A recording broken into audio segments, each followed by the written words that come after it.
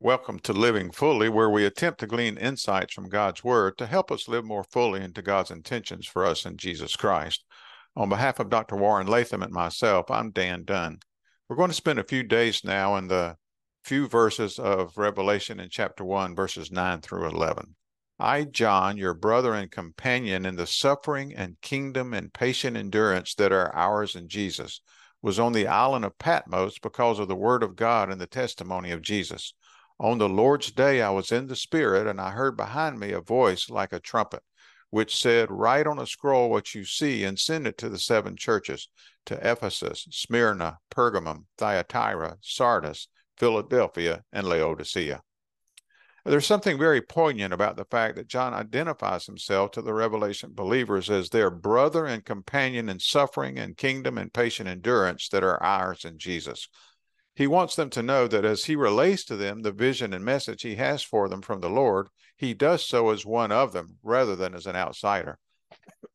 Like them, he too has experienced some degree of persecution and ridicule, and has in fact been exiled to the island of Patmos. When he writes Jesus' words to the believers about being faithful, about having patient endurance, etc., he is writing as someone who can truly empathize with what they are going through because he has already gone through many of the same things himself. Empathy is something that we can all appreciate, especially if it comes from someone whose primary attitude is that of concern and love and grace. When we experience difficulties that are simply too tough to handle on our own, it can be a great comfort for someone who has experienced similar difficulties to come alongside us and give us encouragement and support us in prayer. Their empathy doesn't make the difficulties disappear, that's for certain, but it does help ease the burden, put salve on the wound, lessen the pain at least a tiny bit. And we can be thankful for people who know how to be lovingly empathetic. Furthermore, we can ask God to help us use the difficult experiences we have passed through in empathetic ways to help others. An example of this is related by Warren. He says, when our son Ray was killed in a plane crash as he was returning from Venezuela, we were, of course, devastated.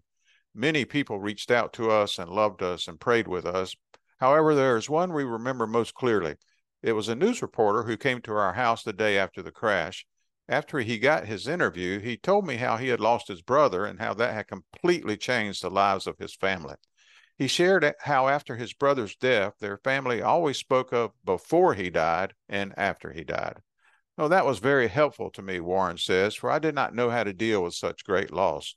We were unfortunately introduced to a new normal, and time was marked by before Ray died and after Ray died.